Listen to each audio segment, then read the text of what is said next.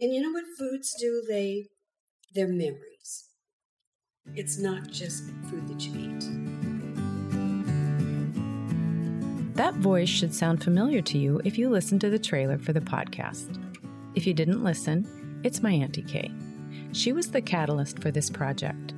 It was this comment and the story of picking wild cranberries she shared, and I recorded surreptitiously, during a summer visit that made me realize we all have stories like this that need to be documented and preserved.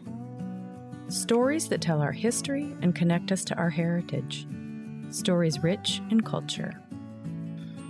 It's a short story, but one that's filled with memories of family, childhood, and experiences that shaped a life. And I do have her permission to use the recording to share with all of you. We had wild cranberries all the while we lived on the farm. Then my mom would make a cranberry sauce, which was like the thick applesauce, and we would eat it with thick farm cream, not sweetened, just thick farm cream. Welcome to the Heritage Cookbook Project podcast, where we document and preserve heritage by connecting with cooks across the country who share food memories, family recipes, and a little bit about themselves. And I'm your host, Leigh Olson. We lived on a farm that was in northern Minnesota, and it bordered Canada and North Dakota. And really kind of desolate. There was a lot of swamplands, and in those swamps were wild cranberries. And we had this neighbor lady across the road from us that came over one day and asked my mom if she wanted to go pick wild cranberries. I was always a little bit afraid of her because she was quite gruff, and my mom didn't drive. So we went with Cecilia. We went to this marshland, and it was desolate. There were shrubs and trees on both sides of the road, and it was a little country road. And as we're going in, she said, better mark our way so we don't get lost. So she tears her apron into little pieces and ties them on branches. And we continue on picking cranberries. I have no idea how long we were there, but we could not find our way out of there. We couldn't find her apron strings. We couldn't see anything. And I remember my mom being a little nervous, and I was scared to death. I can still feel how scared I was to think that we were in the middle of this woods and you couldn't see anything. You looked straight up and you could see the sky, but you couldn't see anything else. So there were no buildings around us. There was no farm. There was nothing. Both on our side of the road and on the other side of the road, it was just a little two-lane dirt road. So thank heavens there were power lines, which is interesting too because we lived on the farm 2 years before we had power. They were just the old-fashioned posts with a wire that hung across from post to post.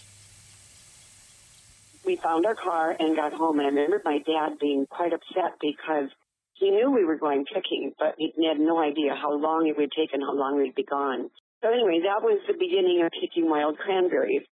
Dad probably went with us a couple times, and we never veered very far off the road.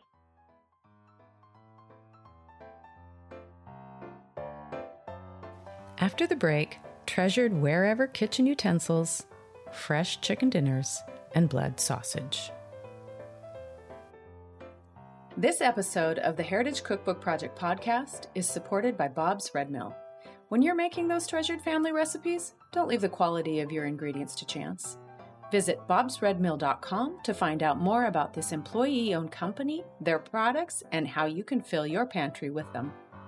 With their products, not their employees. Many years ago, my grandfather bought a whole set of wherever kettles and pie pans and cake pans and cookie pans and roasters for my grandma. And I'm thinking back on it, they must have been really expensive. And she got everything. I have some of the pieces, but the piece I cherish the most is the colander, shaped like a cone with a wooden paddle in it. After we simmered the cranberries, Mother would put the cranberries in this colander, and we would squeeze out all the pulp, and that would be our cranberry sauce. She'd add a little bit of sugar. None of us liked it really sweet. Living on the farm, we had lots of cream, and we would eat it with thick farm cream, not sweetened, just thick farm cream. But it's a memory of my mom. It's a memory of growing up. I think about those years on the farm. We had no running water, and our house was always spotless. Clothes were always spotless. Mother cooked everything from scratch, and we made our own butter. Mom made bread every week. We had a lot of company on the farm because we were the only one on my dad's side of the family that lived on a farm. So all these cousins would come out to the farm. And Mom would go to the wood pile and chop a head off a chicken and put it in hot water and pick all the feathers off so we would have fresh chicken for dinner. And then she made blood sausage. That seems so primitive, but those were farm things. And, when you have all those animals and you don't have a lot of money, you use everything you have to make food for your family. We had a lot of really good food. It just warms my heart every time I think about it. I hope that you enjoyed listening to Auntie Kay's story about her memories of life on the farm. And if you want to hear more stories like this, please subscribe wherever you get your podcasts. The full recipe for cranberry sauce can be found at theheritagecookbookproject.com, and don't forget to register for access to the printable cookbook pages. Cheers! The Heritage Cookbook Project podcast was produced and edited by me. I'm Leigh Olson. Sound design and mixing also by me. Sound effects credit for this episode goes to Du Broid for Marshes.